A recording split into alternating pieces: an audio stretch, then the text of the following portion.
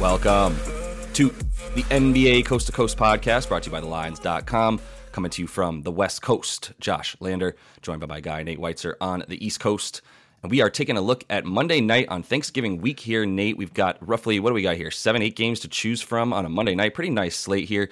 We're going to kick things off with the Hawks and the Cavs in this one for you. Make sure to like and subscribe to that page as well so you can catch the other game we have up for you and our player props that we're bringing you each and every weekday of this regular season. Also want you to head to thelines.com. We have our great written content up there all season long for you guys, and our odds finder tool that you can go ahead and use to make sure you're shopping those lines to the best of your ability across U.S. sportsbooks. Nate, let's jump into these lines tonight and then get into Cavs Hawks. Yeah, it is 8 games, and that's the first game on the schedule. Hawks plus 2.5 at Cleveland, total of 226.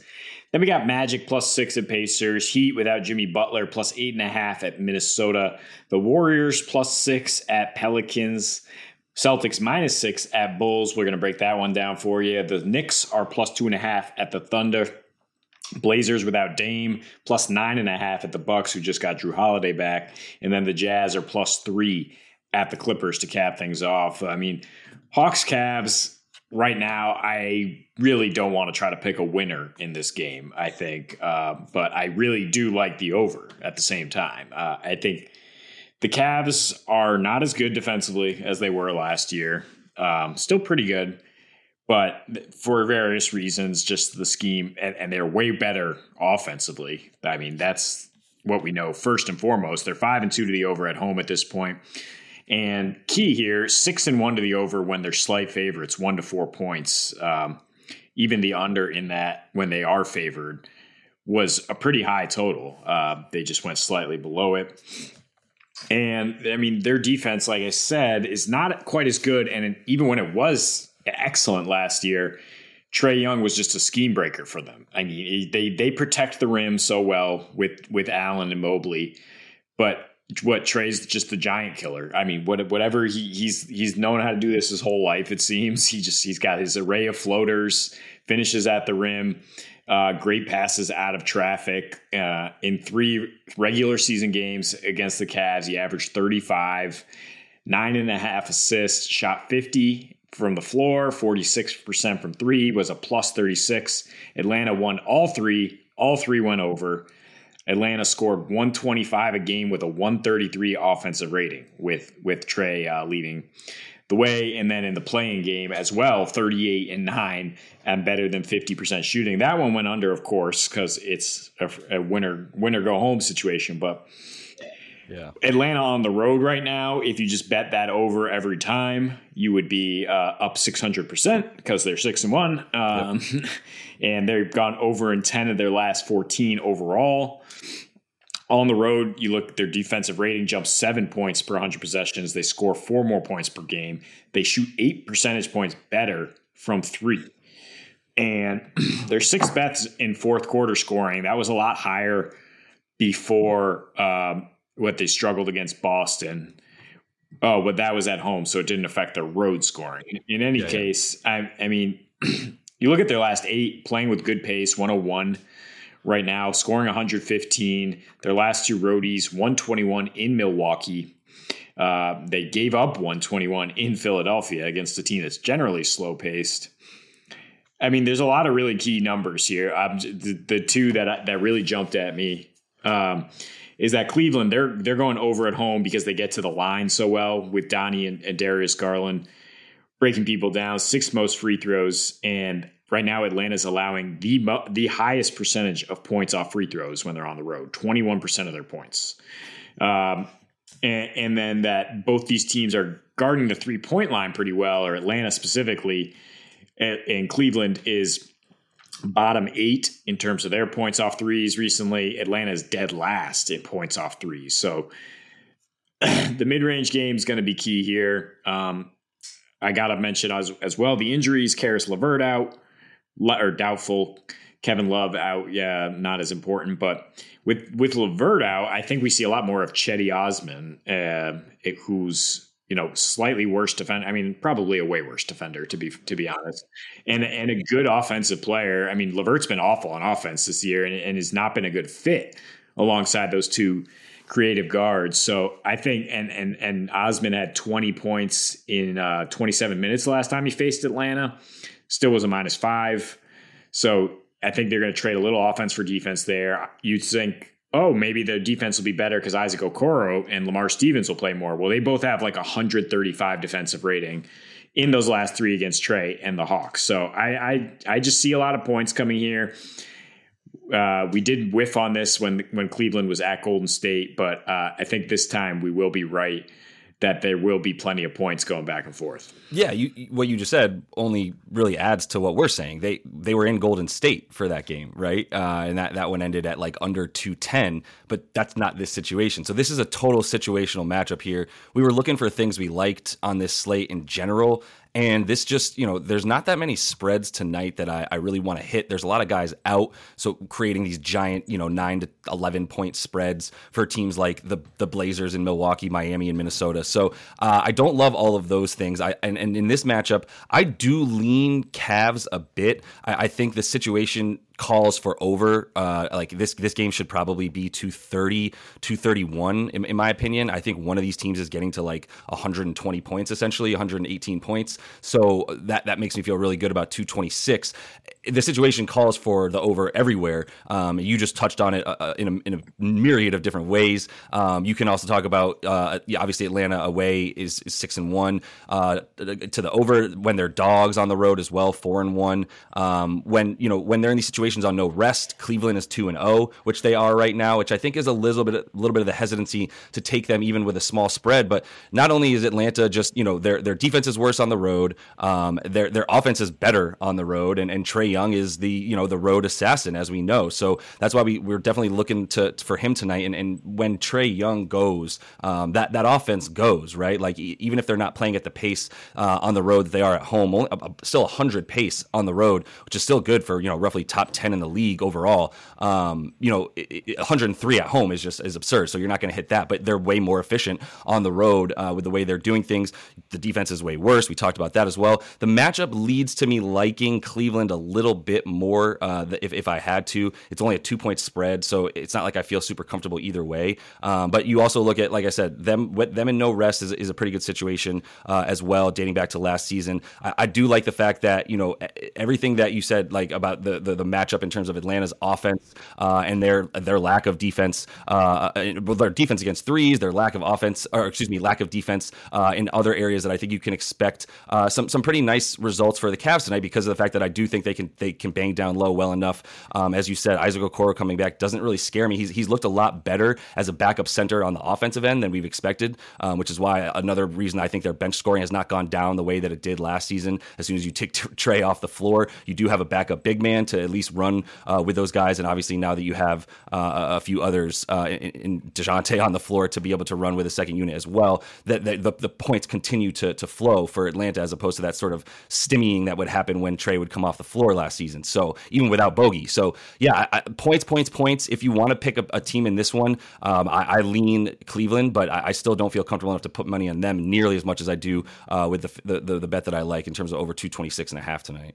Yeah, and I'd be wary because it's the Hawks against an Eastern Conference contender now, and that's when they tend to show up. We talk about at home a lot more, but it's their home road splits are less stark now. I think they're capable of winning this game for sure after losing to the Celtics in their last kind of important one. I mean, they're coming off a home win over Toronto as well, which is what really impressed me. And gets back to Trae Young, who we're going to talk about in player props for sure. I mean, his props I looked at, I thought it was like a bit of a misprint as well. I mean, along with the total 26.5 points, it should be like 28.5, 35.5 points assists. That should also be about 2 higher after he's coming off a 33-12 game against Toronto, which this year I have more respect for what they can do defensively than Cleveland right now, especially on the perimeter. Like Cleveland protect the rim, but they don't have any answers for Trae. Like he's cooked them. And so I think if you want to look at some player performance doubles, if you want to take Atlanta to get the juice there, that's great. But I think right now they're about even money and close spread. There's not a lot of opportunity on the spread for me. Yeah, no question here. I'm sticking over. We gave you more than enough incentive for that on our side here. So, there's no point beating that to death. And like I said, just not comfortable enough to put money on either of these teams tonight. I think there's other spreads that are worth hitting. This game is all about the total. So Celtics, we're going to look at this game right now. It's -6 at Bulls. That total's been bet up, though, Josh, to 229, as they often do with the Celtics. The Knicks are +2.5 at Thunder. Totals at 230 there. Blazers without Dame +9.5 at the Bucks. Lower total 215. And then the Jazz +3 at the Clippers. Yeah, I mean, with the Celtics, they're on a 9-game heater right now. They're scoring a ton. Still, on the road, they have not been hitting these totals that consistently.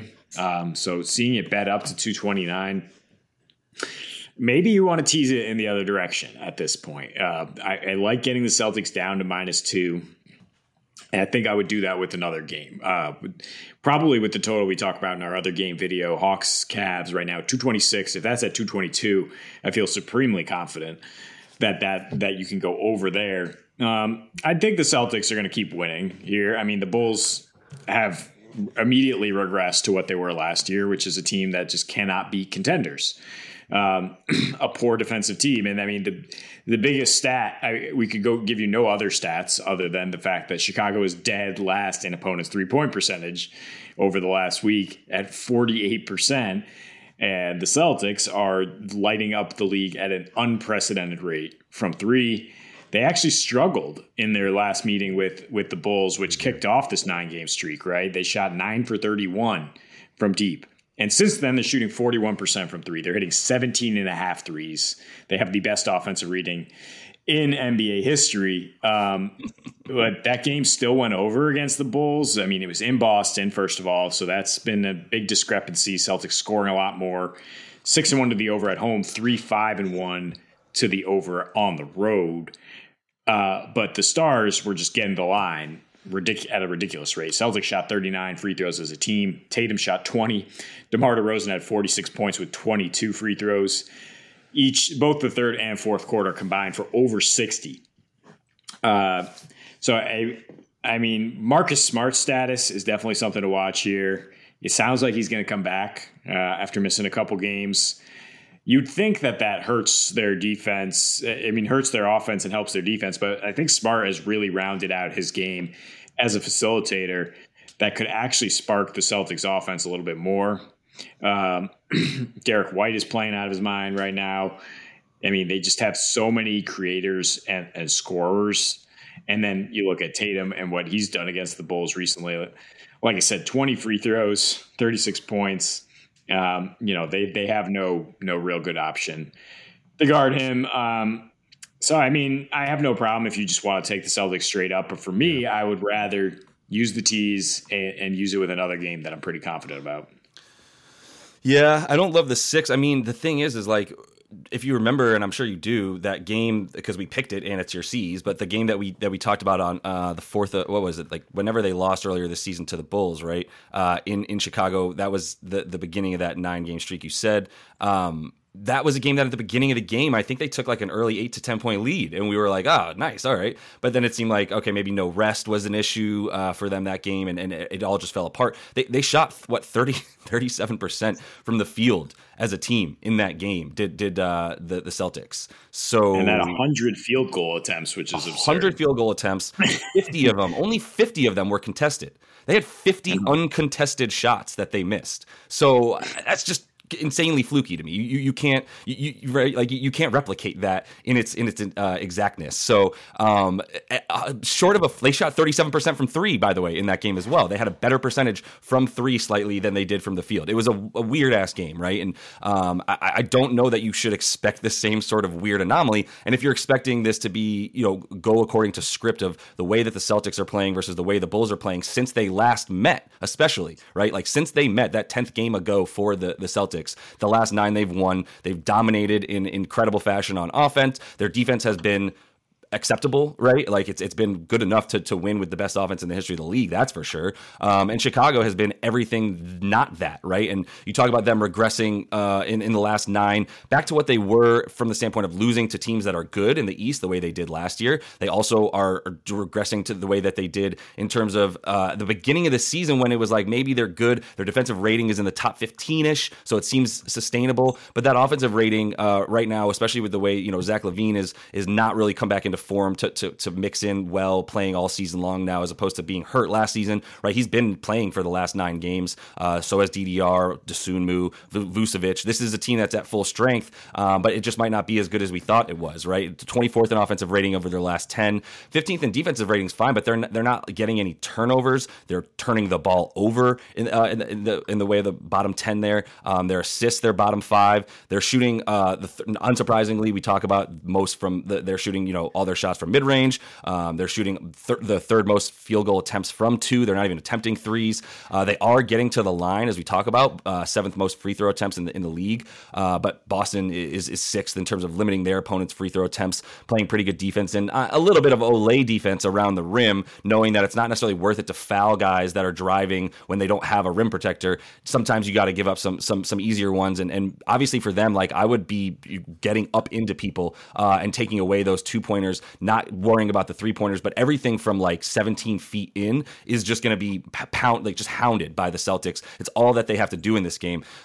Just reverting back to the point about the Bulls playing down once they start playing good comp, especially in the East. They're 1-4 against the spread this season as home dogs, losing those games by an average of 9 points a game, failing to cover by about 7 points a game when they are dogs in that situation. So there's not much for me to like about Chicago right now. I definitely was happy to pick under their win total this season. At the beginning of the season, I think they're starting to play into that form that we expect. And Boston, man, I mean, they're definitely a 6-point spread in this one, in my opinion. I don't really want to touch the total just because also Chicago's gotten a bit better against the 3-pointer. I know the last 3 games has been awful, but overall in their last 10, they did take a little bit of a step forward before those last 3.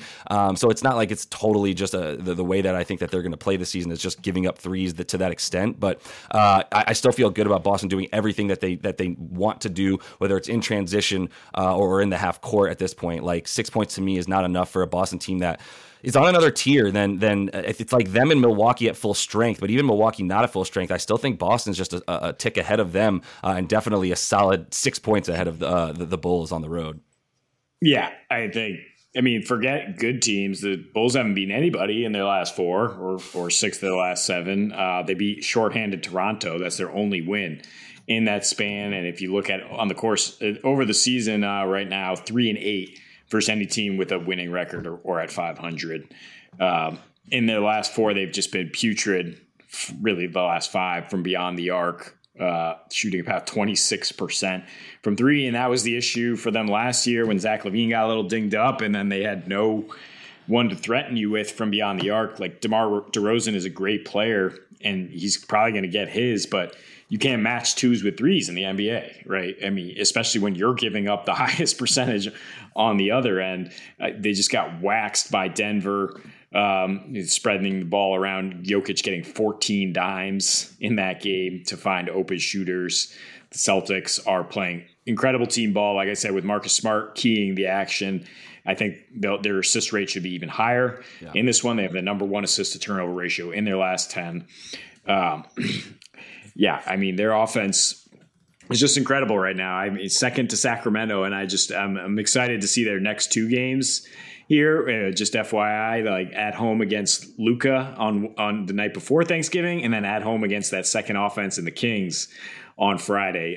So start looking ahead for those lines, see where you can get those. No doubt if that Sacramento line comes out anywhere below 235, hit it immediately and then act accordingly, in my opinion. But that'll be super fun. And yeah, in this one, just to finish the point about, the Bulls allowing a ton of assists as well, not good against this team with 2 point guards now, right? Maybe 3 if you consider Derek White occasionally playing some nice ball control. So a team that has struggled to assist each other as of, the previous couple seasons, and that was a big thing. Joe Mazzulla, former point guard, is definitely handling those duties as coach right now, 3rd most assists for the Celtics. So yeah, you gotta love this matchup for them, and you gotta also love, like you said, 3 is worth more than 2, dude. And if you were going to build a team around DeMar again, I think you would want a lot more 3-point shooting. Maybe that's what they were hoping they were getting from Kobe White. Not the case this season. So they're going to continue to struggle on offense as they have. You're listening to the Lines.com podcast network.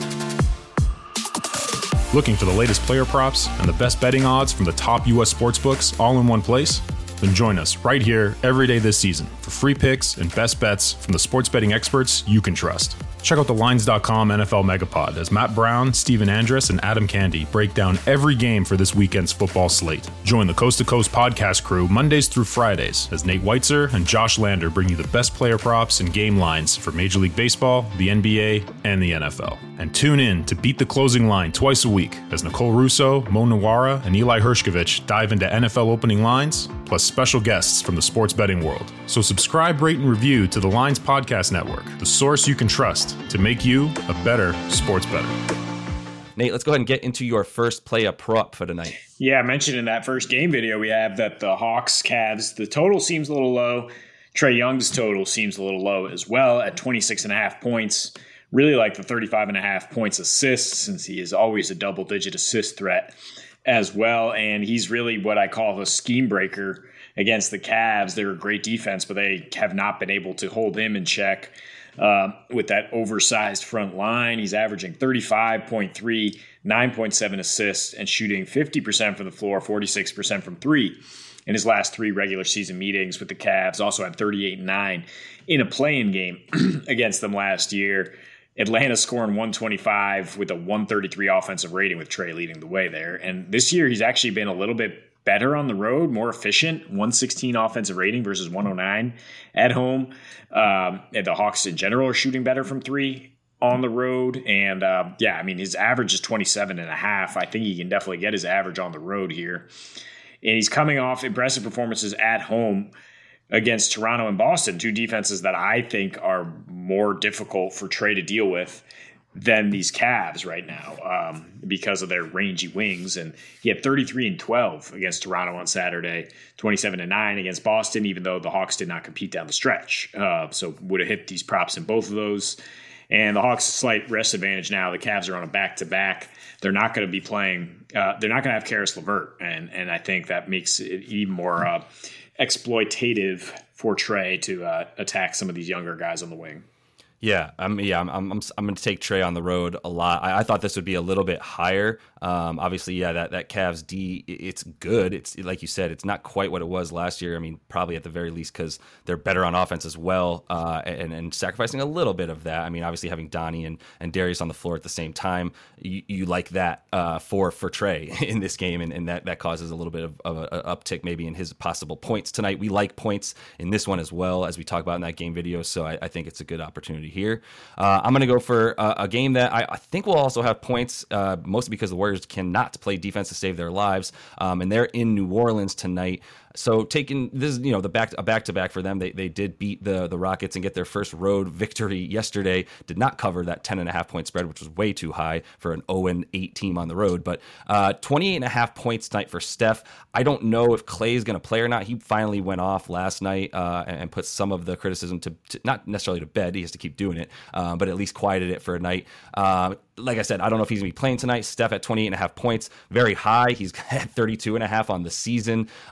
In a situation like this where I don't know what, where they're on the road, their offense, Jordan Poole, all these role players, even Clay before last night, just bad on the road, just so much worse. Their offense isn't quite the same even on the road as it is at home. It's just their defense is just so much worse on the road. So I do like points in this game again. 28.5 points, 4.5 threes. If you get over that, I mean, for him to make 5 on FanDuel is minus 130 right now. You look at what he loves playing against New Orleans. He loves playing in New Orleans. His last 4 versus them, wherever they're playing, 31 points, 5 boards, and 7 assists, all across 33 minutes. key stat there, 6 for 15 from three per game in those last 4 versus New Orleans. Love that he's taking 15 threes for this bet. Like I said, likely no Clay. You look at Steph on the road in this season, the last 10, 33 points a game, 8 boards, 8 assists. That's in 37 minutes. I think he gets a few more minutes on the road for a reason. They need him a little bit earlier in games as they've been losing a lot in the fourth quarter. And so they can't wait for the 6 or 7 minute mark for him to come back in. He's coming back in at like 9 minutes left in the fourth right now. 5.5 threes on 12 attempts in those last 10 roadies as well. That's something that you're going to keep saying. He's going to have 12 3-point attempts tonight. And if he's going to shoot 43%, 42% from three like he has this season, and he's able to get those 5, plus you look at the way he's getting to the line, probably finishing better around the rim this year than ever before. I think one time he's had better field goal percentage in the paint, and that was his unanimous MVP season. So back to his old ways, looks really, really good. And without Steph or without Clay, without Poole playing well on the road, there's not much else for this team right now, who is still not necessarily back in the conversation for a playoff contender, or at least championship contenders coming out of the West just yet. They're going to have to do a bit more, and it's going to continue to be Steph who's got to pull them through on offense.